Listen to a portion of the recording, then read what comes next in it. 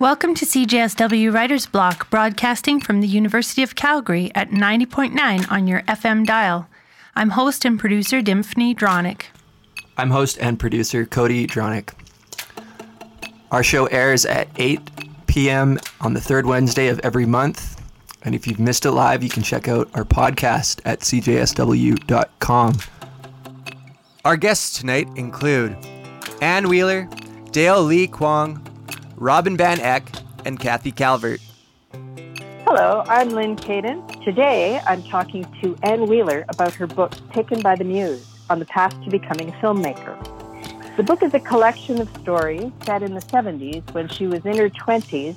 It's described as a serendipitous journey when she broke with tradition and found her own way to becoming a filmmaker and raconteur. Throughout Ann Wheeler's career, she has won many, many awards for her work, including the very prestigious Director's Lifetime Achievement Award. That was in 2016.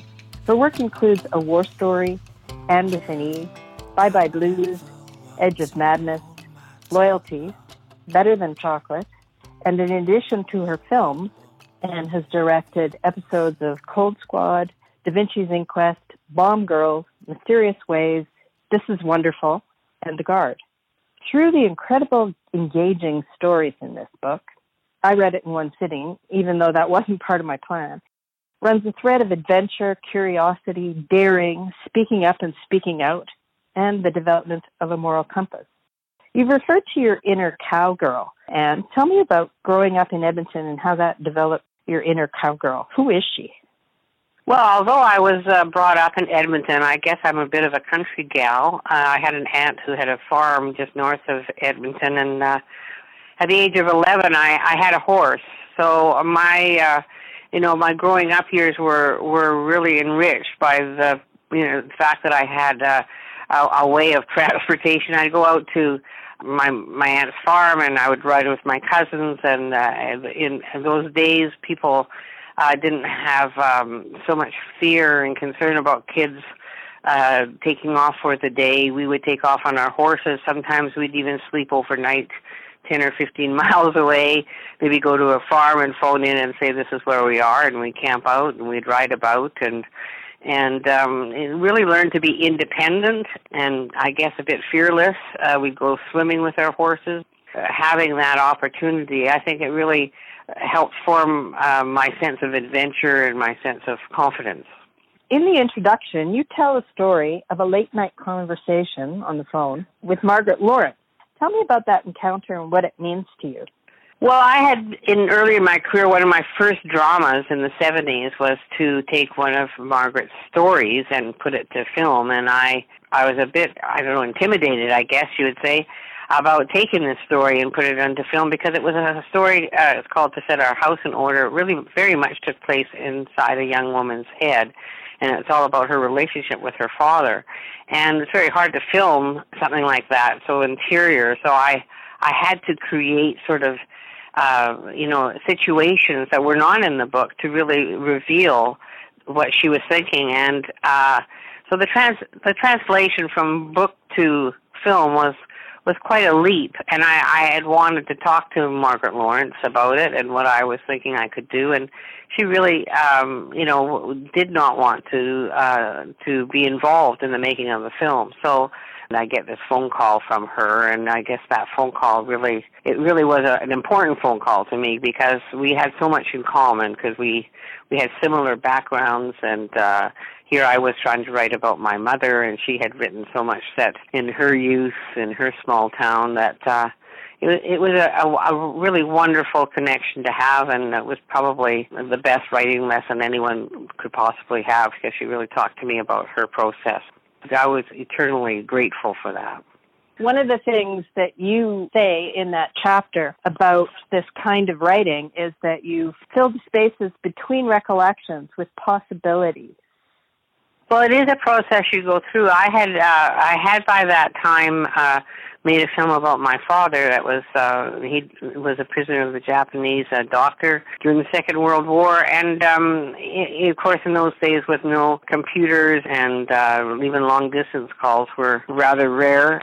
There was a point in making a documentary where you only can get to know what you can get to know. I mean, you run out of options of finding new material and archives and write everybody you can possibly write. And so I made the film, and it was a very successful film, and I learned a tremendous amount about filmmaking and about my father. But when I came to writing a film about my mother, I decided, well, it would be interesting to do it as a drama. And of course, you know, when you're doing a drama, you have to know what's going on inside people's heads. It's a story very much drawn from her experiences, but she's a very quiet, private person, and I didn't want to kind of interrogate her about everything she thought and did, but I knew the events, so I linked the events together, and literally, like you say, I filled in the spaces with what I imagined had happened, or what she'd thought, or what people had said. I mean, you have to create that. You have to take that risk that you're getting as close as you can to the truth. Right. And that movie that you're talking about is Bye Bye Blues, of course. It was filmed in Alberta here. It is. Bye Bye Blues, filmed in Alberta and India. And luckily, I still, you know, on a regular basis get correspondence, people still watching it, still wanting to get copies of it, and getting a hold of me on my website. That's wonderful. In this book, you've selected some stories to tell. How did you decide how to write this memoir and which stories to choose for the book? Well, it was very difficult to choose the stories because, you know, I could start when I was a child. I could start any time in my lifetime, and there'd be a sequence of events, I suppose. But you know, I still work in film, and my crews are now in their 20s and 30s, many of them, and I use these stories often to inspire or to teach, and they seem to connect with people, and they all have a lesson to be learned that I've carried on through my life, and people keep saying, write them down, we don't want to lose these stories. So I had about probably twice as many stories to choose from, but I kind of picked the ones that I thought really highlighted a turning point, a decision made, a lesson learned. And there are many interesting lessons and adventures throughout the stories that you tell. One of the other things that happens is you highlight the untold stories of women, and there are a couple of remarkable ones in this book. Could you tell us one of those and what you learned from it? The tendency is to write about, you know, a famous person who has had some great accomplishment, and so I with another woman, Rona Rasmussen, we were researching really to make a film about the famous 5 women with the Persons case. The film really had never, I don't think, been made about the history of women, pioneer homesteading women, you know, the West from a woman's point of view. And I got this phone call because I was on the radio by a lady who lived in southern Alberta who was in her 90s and very persistently asked me to come down and talk to her because she wanted me to hear her story. And I resisted because I thought, well, if there is a great story there, I'd like to have a camera, and I didn't have a camera at the time, but she insisted that it was urgent, and so I drove down on a terrible winter day and had tea with her, and she told me the story of coming from Ireland after answering some correspondence and taking the train across Canada and getting off in Calgary and being picked up by the man who was going to be her husband. And of course, it was a very hard life, and you were with one person often and saw very few other people, and she landed with a man that was a very difficult man and taken out into the wilds. And really, I don't want to tell the whole story because I hope people will read it, but you know, I think there are many situations that we haven't ever imagined that happened in the settlement of the West. And what was the lesson that she taught you? Well, her story really turned me around. I think that I thought what was much more interesting because it was a story that if I didn't tell it, it would be lost.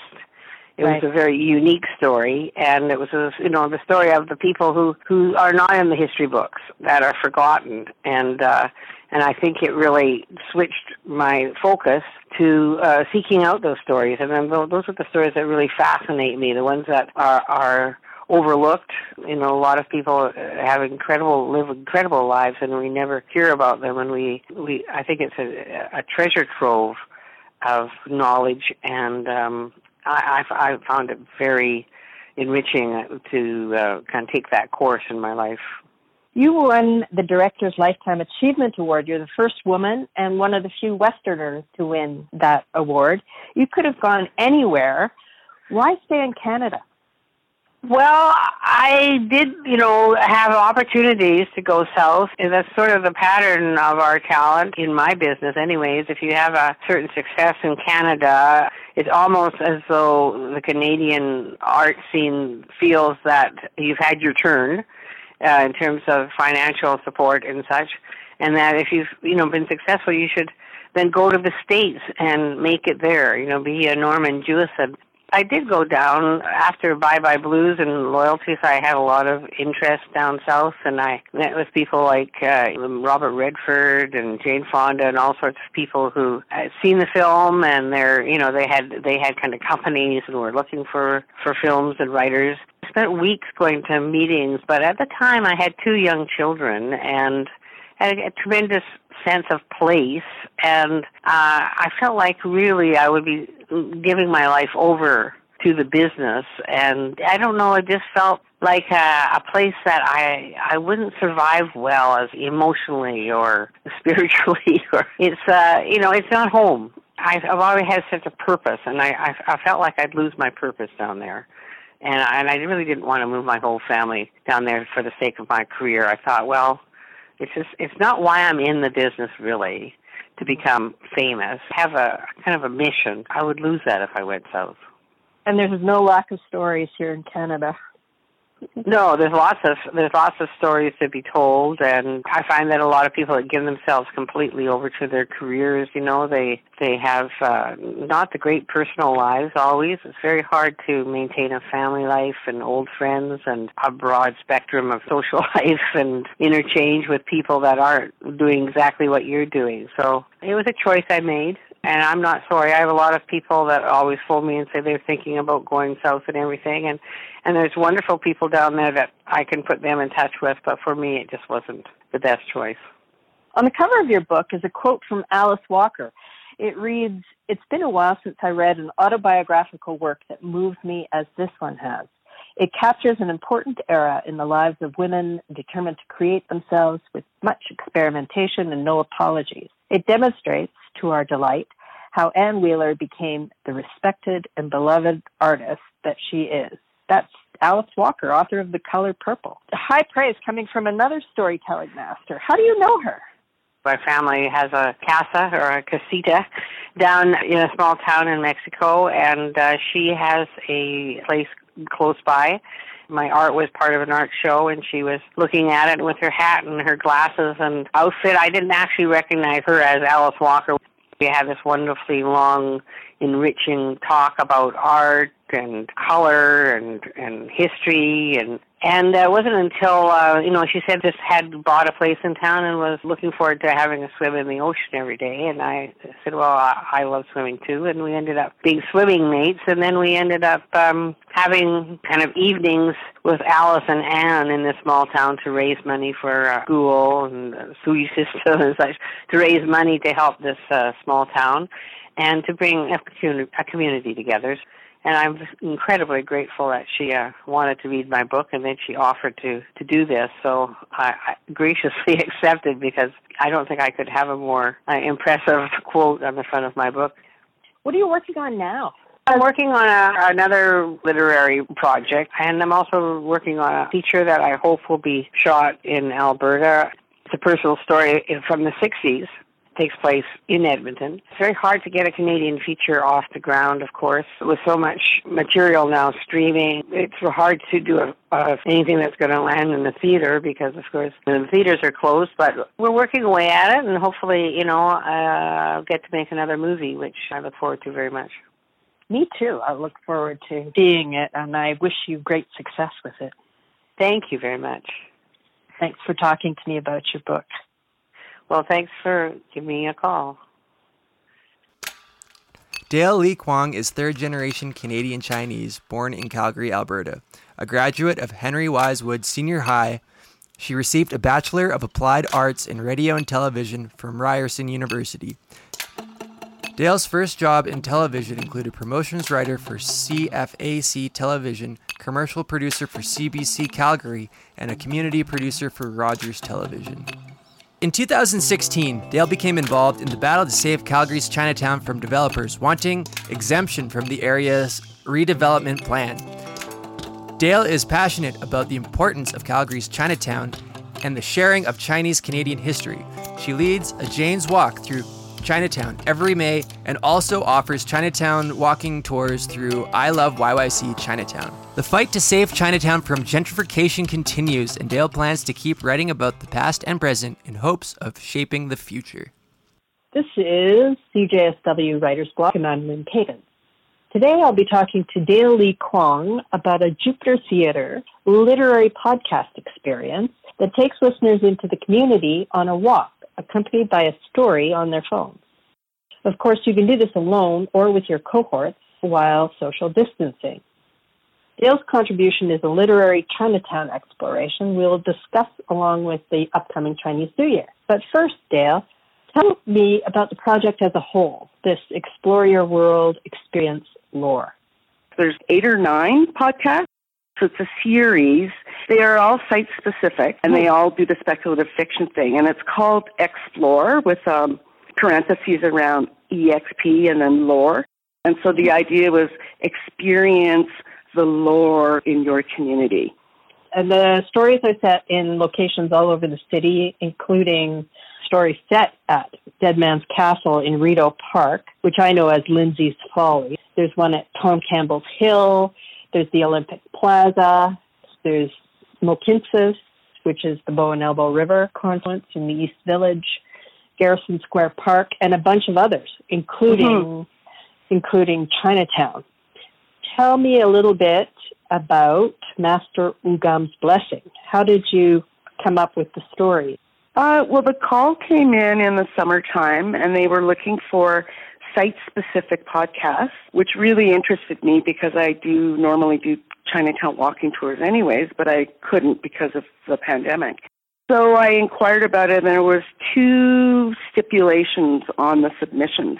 They had to be site-specific, and they had to involve speculative fiction in some way or form. And to be honest, I didn't know what speculative fiction was or is, but the producer gave me a couple of definitions or possibilities. So he said fables, fairy tales, time travel, alternate history, something outside of the story that had a big impact on the story and could change things. And so I thought, well, I don't really know if I can do this. So I wrote back and I said, I'm kind of scared shitless, so I'll say yes. And he was really excited about it. Normally I don't say yes to things that scare me, but I was trying like a new thing in the last couple of years, saying yes to the universe. So that's what I've been doing, and I'm so glad that I did. So I remembered like a really long time ago when I was taking a writing class at UC, I had written this short story that kind of went nowhere, but it had a really beautiful beginning. And it was about this sage in Chinatown who lived in a hill cave. And in that story, his wife had died, and he had sent the daughter down to a monastery, and he called her back to give her a blessing before he died. But the very beginning of the story described the mountains and everything. I guess that when I was walking through Chinatown, I noticed the bluff on McHugh Bluff from the river right by Sinlock Park. And I went, I wonder if I could use that thing. And so I went back and found the story, and I only actually read the first page, and right away I just knew I could use it. So the podcast that you hear went through several incarnations. The very first one, it was going to be called Ghost Chinatown, and it was going to be like Chinatown is dead, and it was like Heritage Park, and so there was this little tiny, in my mind I had imagined like a miniature Chinatown that you could sort of explore. And then the ghosts were going to be the speculative fiction part, which would be like dead people who were like come back to life. So we'd interview James Short or some of the people in Chinatown. And then that didn't really work. So then I was like, if I wanted to be site-specific, then I went on my first tour and I realized, people are actually walking for the whole thing. So they walked for at least half an hour. So it's like, oh, so I don't need to be tied to just one location. So then that changed my location to actually Chinatown. And then at one point I was stealing my character Connie Fisher, who does walking tours of Chinatown when I was with ATP, the 10-Minute Play Festival. That's the character I used. So I was going to name two characters in the play, one Connie and one Fuchsius, but then that just seemed really cheesy and like it didn't really serve me. So then that morphed, and I named the two people Yin and Yang, which became the twins who factor in the story. And following their journey from China to Calgary and then throughout Calgary's Chinatown. The anecdotes about Chinatown and things that happened in the city of Calgary are all true. And so I had dates and years and stuff like that, and it was really cumbersome. So when I stripped all that out, it really helped a lot, plus add to the fact that because I cover more than 100 years, you kind of forget that the characters are like 150 years old or however they are. Like, it's less noticeable. And in the story, they are immortal anyway, so it didn't really matter. But to me, it made more sense. It's an interesting confluence of passions, right? Right. It's very particular. It's Chinatown, it's poetry, it's theater, it's literature, and often food. Yes. Oh, for sure, food. In between all of those things. The whole thing began kind of by accident. I was asked to participate in a project at Loft 112, which was the writing of a fictional novel in real time. It would take 1 year. I think it was 10 or 12 months. And so every month there was a new chapter written by a Calgary writer, and I had chapter 8, which was Chinatown. And so I had to do all this research for Chinatown. I believe it was 2015 or 16, and so I did. And I don't normally write fiction, or I feel like I don't write fiction, but gave a crack at it, and it was a really good experience for me. And from that, they decided to do an East Village walking tour that year. And we also included Chinatown, which was quite a hike from East Village to Chinatown, plus touring around both locations. But that introduced me to the Jane's Walk and to doing Jane's Walks, and that's when I first started. And that was also the year that some proposals, a particular proposal for a large parking lot in Chinatown, went to City Hall. And it really, the way it was proposed, would have destroyed the makeup of Chinatown. It was a slippery slope of relaxing some of the restrictions and stuff. And so I got really involved in the Save Chinatown campaign, or whatever you want to call it. And so I use the Chinatown walking tours as a way to expose Chinatown and its challenges and its history to non-Chinese people, in fact, because I know Chinatown isn't just for Chinese people. And so that has always been kind of my motive, I guess. So from that, I've written other things. I did a walking tour booklet of Chinatown. That was also for Loft 112. I've done a couple of poems that have been published in anthologies. One of them, Symphony, edited with Chris Demeanor, which was the City of Calgary in verse and visual. And then the walking tours, initially, I didn't know if there was enough material in just Chinatown, so I actually jam-packed the first couple of walking tours. So one I did with Larissa Lai, and she did 3 readings of different pieces of material. And then I did another one with Wayman Chan, and Doreen Vanderstoot came, and Dory told a story by Paul Yee, which was really beautiful. And that was 1 year. And then after that, I realized there's enough material just in Chinatown by itself, so I kind of eliminated that. And now there's this one. I don't know what I would do after the pandemic's over, or maybe my walking tour career is over, because I feel like people could do this on their own. Well, it is a wonderful activity to do on your own. It was a pandemic project, and it's the perfect sort of activity to get outside and look around and experience the city and its history and the story without having to have somebody be with you. Right. Yeah.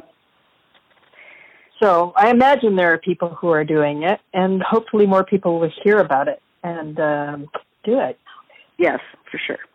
I had a couple of different hats for this project. I was also one of the performers, so during the workshops, I was taking notes as a performer, but also taking notes as the playwright. But now that I'm through it and I can look back and so forth, I really wanted to do something more with it. So I just registered for a 5-month-long TYA workshop. TYA is Theater for Young Adults. And you're supposed to come with ideas, and you actually work on this project throughout the 5 months.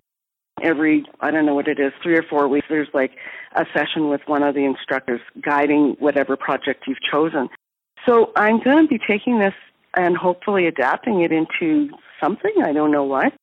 So you haven't heard the end of Master Ugam's Blessing. Chinese New Year is fast approaching. February 12th, it's going to be the year of the ox. What do you have to say of Chinese New Year?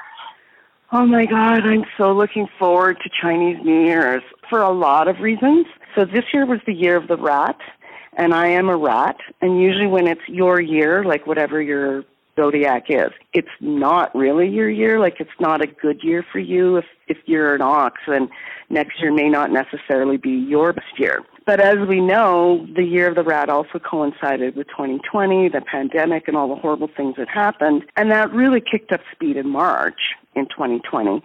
And so for me, I think of the pandemic as being something from the year of the rat, not as being something from 2020. And so I'm really looking forward to the year of the ox coming and wiping out all the bad jaw from the year of the rat. And if you think I'm crazy, if you think back, it's 12 years that the last year of the rat was, which was 2008, which was the financial woes of 2008. So I think there's really something to the year of the rat theory. And that is my main reason I'm looking forward to the year of the ox coming. What will you do to celebrate Chinese New Year this year? Well, I'll do the normal things you do at Chinese New Year, which is like you're supposed to clear all your debts and wash your car, get a haircut. I guess I can't do that. Clean your house, hang up Chinese poems and so forth. And then you have these dinners with your family. And I just have a bubble of one right now, or two, I guess, with my mom. So you would have on Chinese New Year's Eve a fairly large dinner, and you're supposed to cook extra rice. So like on February 11th, you should cook a really big pot of rice so that you don't have to cook on New Year's Day. And then that means you'll have a prosperous year. And so you don't even have to cook on New Year's. In fact, you're not supposed to do anything on New Year's, so that's why you do it all in advance. You're not allowed to wash your hair. You're not allowed to sweep. All that stuff gets done in advance. And then you would just be visiting friends and eating leftovers on New Year's Day. So I guess my mom and I will make a big meal, and maybe she'll give me leftovers so I can bring them home. That's all I really know that I'm doing. I will definitely go to Chinatown because it'll still be fun to go there. And part of the reason I reached out to you guys is I was hoping that your listeners would come to Chinatown for Chinese New Year's and do the Master Ugam's Blessing walking tour. Excellent idea. So anybody can celebrate Chinese New Year by doing some of the things you've suggested and take that guided literary tour of Chinatown and maybe pick up some Chinese food. For sure. Yes, and I'll tell you where to get your Chinese food. On 2nd Avenue Southeast is what we kind of call Restaurant Row in Chinatown. There's something like 8 or 9 restaurants. There's like Ho Wan, Calgary Court, Golden Inn, Great Taste. So that is a really great street to do your pickup of Chinese food. And if you want to pick up dumplings, there's a couple of places where you can buy for much cheaper and much better than your average grocery store. Chun Mei Dim Sum and also Good Friend Food Company. They both sell the frozen dim sum items. So those are my pieces of advice. Oh, one more, which is the barbecue place, Wise Barbecue, W-A-I, on 3rd Avenue on the west side. They have barbecued pork, roast pork, duck, soy chicken, Vietnamese sausage, as well as frozen dim sum and zhong, which is like a rice bundle, like sticky rice, filled with cool stuff. I've been to many of those places. Worth the trip, right? Definitely. And definitely doing the podcast while you're there. Thank you so much for talking to me, Dale. I wish you a happy Chinese New Year. And happy Year of the Ox to you and everybody. Robin Van Eck is a Canadian author who grew up in British Columbia. Robin writes fiction, literary, contemporary, horror, weird, and offbeat, and creative nonfiction. Her work has appeared in Lamplight Magazine, Woven Tales Press, Alberta Views, and various other online and print publications both in Canada and internationally. Her first novel, Rough, was released in November 2020 with Stonehouse Publishing, and she is into the third draft of her second novel, In Lieu of Flowers. This is Writer's Block on CSW, and I'm Lynn Cadence. Today I'm speaking with Robin Van Eck, author of her first novel, Rough. Rough is a mystery set in Calgary at the time of the 2013 flood, and it's about sleeping rough, homelessness. It's also about the relationship between a father and his daughter. What inspired you to write this book, Robin? Well, I think it initially started with the flood. The flood was such a huge moment in Calgary's history, and I kind of always thought it would be an interesting backdrop, I guess. And I've always been very passionate about homelessness and other social issues during the flood. So many people were displaced, and I think at that moment, it became very apparent that we're not all that different. Made me start thinking about it a little bit more and how I could do my part to bring more attention to it. Mm-hmm. At the heart of the book is the father-daughter relationship, and you mentioned there's some correlation to your own, or you were exploring your own father-daughter relationship in some of this work. Can you tell me about that? I've always had this tendency to write a lot about my mother-daughter relationship. Uh-huh. And I think when it came to this story and it was, and I realized it was going to be a father-daughter focus, there were a lot of parallels between my own relationship with my father. My father still does have an addiction to alcohol, which has always been there. And there have been moments where he's been very, very close to homelessness himself, even though it's never actually happened. And I think at the heart of it, I just really wanted to explore that situation or how addiction can impact our lives so dramatically and how families can still survive through it. Mm-hmm. How did you do your research? So you had some personal experience to draw on, but what else did you do to research? A lot of reading, a lot of YouTube videos. That's where it started, was with just looking at various situations of homelessness. A lot of the stuff I initially saw were the situations that go on in the United States, specifically in LA and how bad it is there. But there were some just amazing stories from various individuals. One of the most interesting ones I found, I can't remember exactly what it was called, but it was a documentary that actually dealt very specifically with the Calgary homeless community. And I found that on YouTube as well, and it was just a great glimpse into a world that I wasn't all that familiar with. What struck you about that video? What did you learn? I think what surprised me the most is that nobody ever complained about their situation. It was just who they were, and this is how they lived. And, and even though you could tell, of course, nobody wants to be living on the streets, but they seemed just very content in who they were and accepted their situation. Beyond that, I did actually go downtown and talk to a few people. I would take lunch down with me and find people and just sit and chat with them.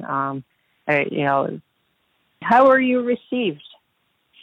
Actually, pretty well. For the most part, it was good. I'd ask them if they were hungry, and and some of them were like, "Oh, definitely," right? But then I would sit down and talk to them while they ate. I think ultimately what they really want is for people to pay attention. They want people to come and talk to them and give them the time of day. So most of the people I talked to had no problem. What did you discover in those conversations? Probably not really anything that I wasn't already aware of, but, some of the things surprised me were that a lot of the people down there aren't even from Calgary. A lot of Maritimers that I ended up talking to came out here for work, and then, situations just took a turn. then they found themselves in this situation. A few people who had families, or had gone through a divorce and just couldn't get themselves together after the fact. Mm-hmm. Things like that. But I learned a lot about what it was like to live down there, live on the streets, and from their perspectives, obviously. The river is a character in this book.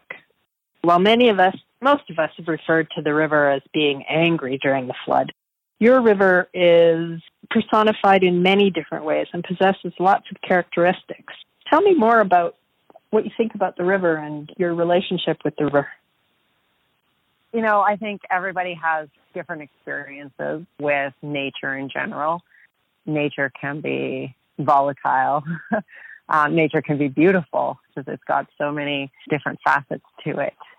And I think ultimately what I was trying to do was to show a parallel between society and people and just kind of how we view things, right? A lot of us are beautiful on the outside, but yet there's so much going on underneath. Like an undertone. Yeah, right? And that can go any direction, right? Some people figure out how to deal with, whatever's going on inside them. Others kind of explode, and then you get that anger, But I think also in terms of society, we want so desperately to help in a lot of situations, but we don't know how. And particularly difficult in the cases of mental health and addictions and homelessness. Yeah. Did you come up with any ideas about what would be helpful? Through the writing of the book? Probably not. After the fact, though, I've seen a lot of really interesting things. So there was this group of women downtown in, I think, Kensington area, who took it upon themselves to raise some money for one particular homeless man and get him a place to live. And I just thought, wow, this story is amazing. And all this is coming after my book had been launched. And it was just this is how we do it. This is how I think community has to come together. Because we can't just do it all on our own. And much the way the community came together to help pick up the pieces of all the people who lost their homes. How did your book change shape through the editing and writing process? What did it start out as, and how did it develop over time? Started out very short, actually. My first draft, I think, was 60,000 words, and I was, or a little bit less, and I was just oh, this is not long enough for a novel. What the heck am I doing? Which, in retrospect, it probably would have been fine at that length, but I had been reading so much about, the average length of a novel should be about 70 to 72,000 words. And I'm just I've got a little bit of work to do. I think the things that changed the most is in the original draft, the river was not a character. That kind of came out later. The river sections were very loosely there, I guess I should say. So I shouldn't say they weren't there, but they were actually from a different character's perspective. So it wasn't from the river's perspective. And then I ended up removing that particular perspective because I felt like it was giving too much away.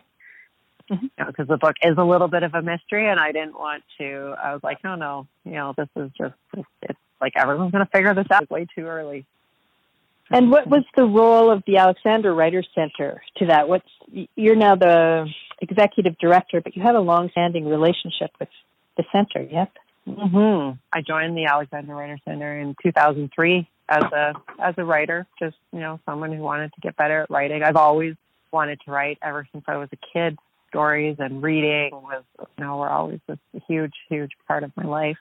But yeah, it was early 2003, I believe, that I realized, I need to go take a class. And I searched for, I looked at U of C, continuing ed courses. I looked at Mount Royal. And ultimately, I was no, I wanted something that was more community-based. I didn't want something that felt too academic. And I landed upon the Alexander Writers Center. And it's been amazing. I would not be where I am now if it wasn't for that organization and the great instructors and support that are available to new and emerging writers. And how is it faring through the pandemic? Really well. Yeah, we're quite excited that we were able to transitioned very quickly into online learning. It took a little bit for people to get used to the idea of having to do everything virtually, but now it's been great. Yeah. And how has your routine, including your writing routine, changed with the pandemic? Yeah, well, I mean, I'm working from home a lot more. I actually have found it very difficult to focus on writing.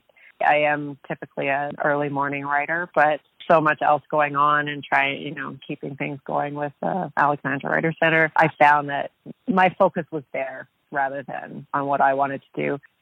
And I think in some ways, I also was aware that this book was coming out this year. So I thought, you know what, I'm not even going to worry about it right now.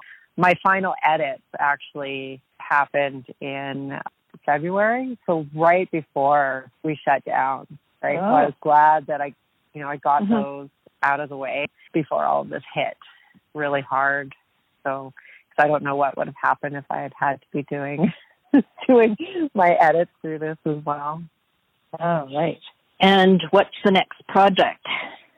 Well, I'm working on another manuscript, which is just about complete. It focuses again on social issues. It also takes place in Alberta. No floods. No other natural disasters either. This one's focused actually on medical assistance in dying. And was that because of a personal connection or experience? It started out as an exploration to try and understand both sides of it. While I didn't experience it specifically for myself, my father-in-law a few years ago was terminally ill, and he talked about doing it, saying, you know what, I've lived a great life. I've had everything that I've needed. I should be able to do this. My first reaction actually surprised me. Like, my husband was kind of like, great, if this is what he wants, let him do it. To me, like, suddenly it was like this huge punch in the gut. That's such a heavy decision to make. And I reacted a lot differently than I expected that I would. Ultimately, he couldn't do it because my mother-in-law did not agree. And also, he ended up developing dementia really quickly. So he wouldn't have been able to make that decision anyway. Well, another difficult and worthwhile topic for sure. So what other activities are you engaged in these days besides writing? Huh. What do you do for fun? What do I do for fun?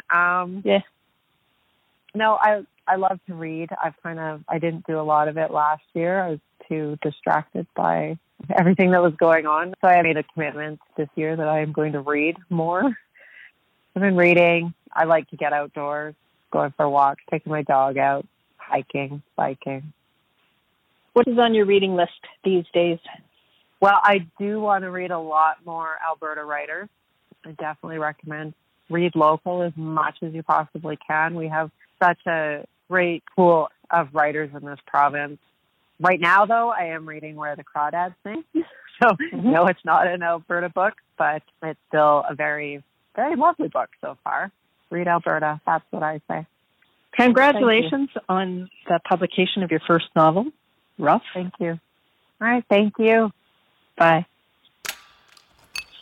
Kathy Culbert grew up in the Canadian Rockies. In 1974, she became one of the first female national park wardens in Canada. In 1977, she was a member of the first all-women expedition of Mount Logan, and in 1989 was on the first all-women ski traverse of the Columbia Mountains from the Bugaboos to Rogers Pass. We got a hold of Kathy to talk about her latest release, Vertical Reference, about the life and times of helicopter pilot Jim Davies. Kathy Calvert, thank you so much for joining me on CJSW Writer's Block today to talk about your new book, Vertical Reference, the life of legendary mountain helicopter rescue pilot Jim Davies. Thank you very much for inviting me on your show. It was such a joy to read this book. It is really a piece of incredible history for the national parks and for the province of Alberta too.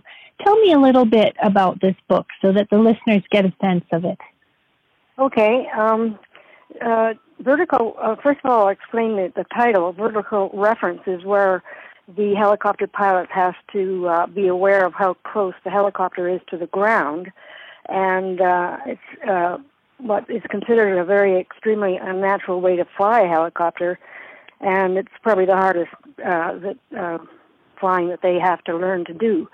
And that often is the case of a lot of mishaps, is that the pilot loses sight of where exactly the ground is. So and in my interviews with Jim, he kept referring to that all the time. It's the most important thing a helicopter pilot needs to know. So, and difficult.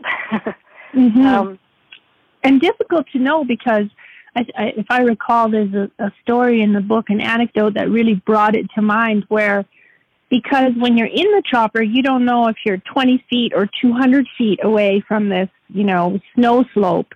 And there's a wonderful story where he gets the person in the chopper with him to throw out his backpack, I think, right? I'd love for you to tell us that story.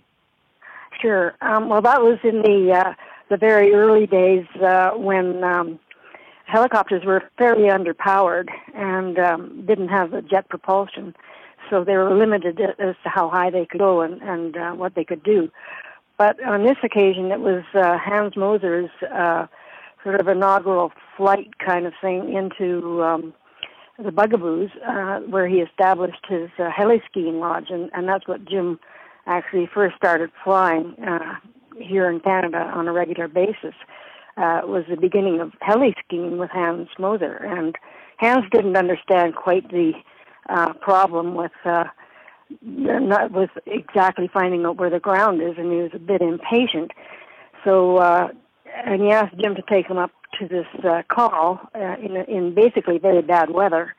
And when they got there, they couldn't see anything. And but Jim was always very laid back, and he just casually told Hans, he said, before you get out, I can't land because I don't know where the ground is.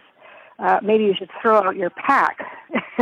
And when he did, it went down 200 feet. And from that point on, Hans had an awful lot more respect for Jim's decisions and his ability to know when he needed to be careful of where he was, and again establish some sort of reference. And the reference now was the pack on the ground. So, that probably looked very small from where they were. Yeah, it totally shocked Hans Moser, and he had a lot more respect for, being careful with where he asked Jim to fly, particularly. So the story of Jim's life and career as a pilot encompasses almost 50 years, more, right? Well, yeah, the book starts right from when he was born, and he was born basically in Banff, so he was very essentially a local boy, and his father was in the warden service, and so he had quite an eye-opening experience growing up basically in the wilds of the mountains, because back then there was very few roads or trails, and his parents would take him right out to the warden cabins to go up with his brother. So he had a very rural and very basic upbringing with nature. He's very close to that, and developed a very I think through that he developed a huge sensitivity to animals. And there's another story in there that kind of relates to this. But anyway, he they basically moved back to Banff, and his father quit the warden service and became a contractor. And but Jim showed an awful lot of independence right from the beginning, and became a very good skier. For one thing, I think he was at one point the Canadian championship for downhill in one of the races in Whistler. So he was very talented that way, and he is also quite talented as an artist. So there's many aspects of his life that a lot of people aren't that aware of. Right, yeah. And in the 80 years that he's lived in and around Banff and the national parks, he must have experienced an incredible body of knowledge, not just about flying choppers, exactly. but also about that whole world of the park, hey? Mm-hmm. And that's a very interesting question because, or a statement, because when Jim started, there really wasn't any guidelines or rules surrounding helicopters. They were just sort of coming onto the scene of being useful in industry and all kinds of the multiple uses that it's used now, and discovering the capacity of the helicopter. But he was fairly unrestricted in the park as to where he went, and particularly with rescues, he was automatically involved. So he had to have a very thorough knowledge of the park, and he would have fuel caches stashed around the park, and he knew where they were. And sometimes his schedule was quite busy because he not only did rescues when he started working for parks. By the way, I should mention that he worked for HANS for 8 years, and then Peter Furman, who was the airline specialist in Banff, asked him if he would be interested in flying rescues. And that was kind of the turning point for Jim. But previously to that, he had learned the park very well, knew the winds, the weather conditions, where he was. He was never, he wasn't going to get lost. He knew where his caches were. So his mind was actually full of all this knowledge, and it's quite remarkable how he held it together that way. Right, and I was also struck over and over again by how Jim and his peers, they had this vision and they had a tenacity too. So, for example, you mentioned early on that at first helicopters didn't have the power they have today, but nor did they have some of the adaptations, shall we say, that would help them with a rescue. So there's fantastic stories of them figuring out how to add pieces for the slings to the bottom of these early choppers, and I was really struck by how incredible this collective body of knowledge is, and how much we take it for granted now. That if we blithely end up in the bush and in trouble, there are these crack teams who know exactly how to come to our aid. That's right. Yes, and right now I think they're at their apex of being one of the most professional rescue teams in the world, actually. And this was quoted from Gerald Beiner, who established heli slinging in Switzerland and taught pilots in Nepal how to fly and very dangerous conditions. And he mentioned that there's only two countries that equals Switzerland, and that's Canada and New Zealand. Wow. So, and we have the honor of being able to say we've never lost a rescue person or person to be evacuated. There's never been any deaths or any accidents. It's a pretty clean record. And that's the testament, isn't it, to the skill and the care and the teamwork of the people doing the rescuing. Well, it is amazing because when we first started, and I wasn't there for the first year, but I was there after it was really getting established. But with the underpowered helicopter. Peter Furman had the vision. He was the Alpine specialist for Banff, and there was the Alpine specialist in Jasper, Willie Pfister. But Peter was in his backyard one time when another fellow came and showed him an article on how they were doing rescues in Switzerland, and that just, to Peter, that was just an incredible aha moment, because they were losing a lot of people in rescues because without the helicopter, you have to do a land rescue, and it's often extremely difficult to go way back into the bush and then haul somebody out by horse or by foot. And quite often they may not survive. So it's just too long and too arduous to really be effective. But of course, those days there weren't that many rescues. But I might add, about the time that Peter just decided to follow this path and implement it.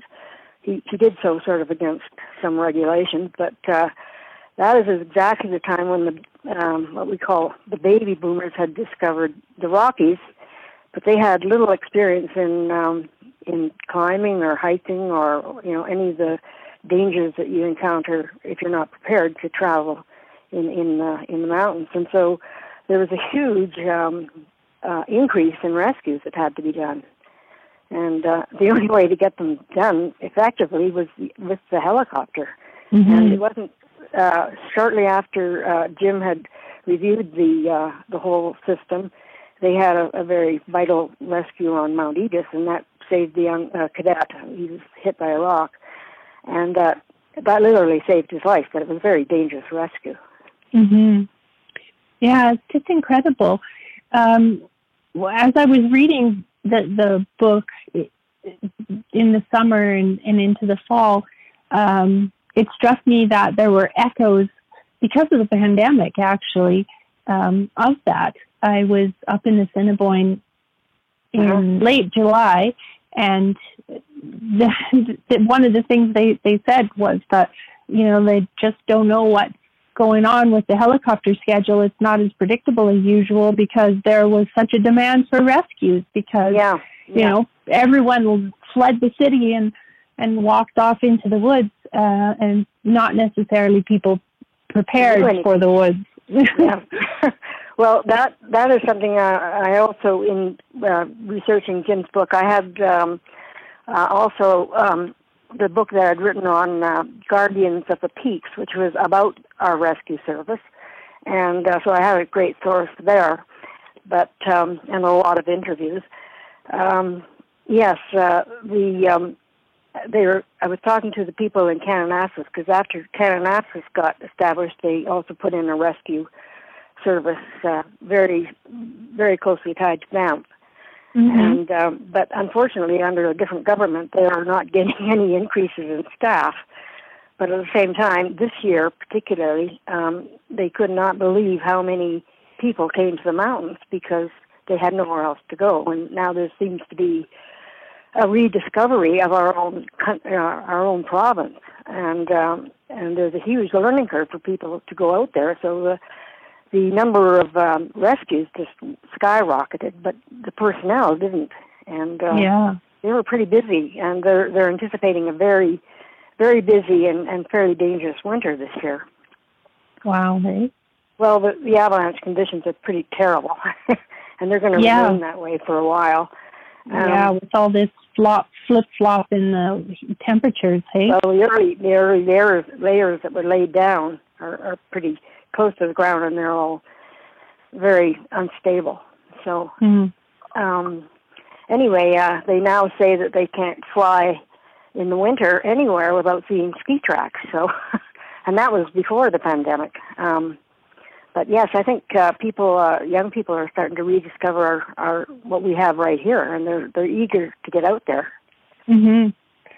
Well, I hope a lot of people who are awakening to the incredible beauty of the Rockies and the love of hiking and skiing in them read your book first, because I think it will really give them a foundation of, well, everything that we can be grateful for one thing, and also an awareness of just how tenuous it is. One foot in the wrong spot, and suddenly you're in a world of hurt. Yes, yeah, and people are often unaware of how quickly that can happen, or in places that you would least suspect that you'd have a problem, and it's very quick, and suddenly they're in trouble, and if they're lucky, they do get out. But they do if they have. Now we have cell phones, of course, and spot, I think, locators. Yes, that's right.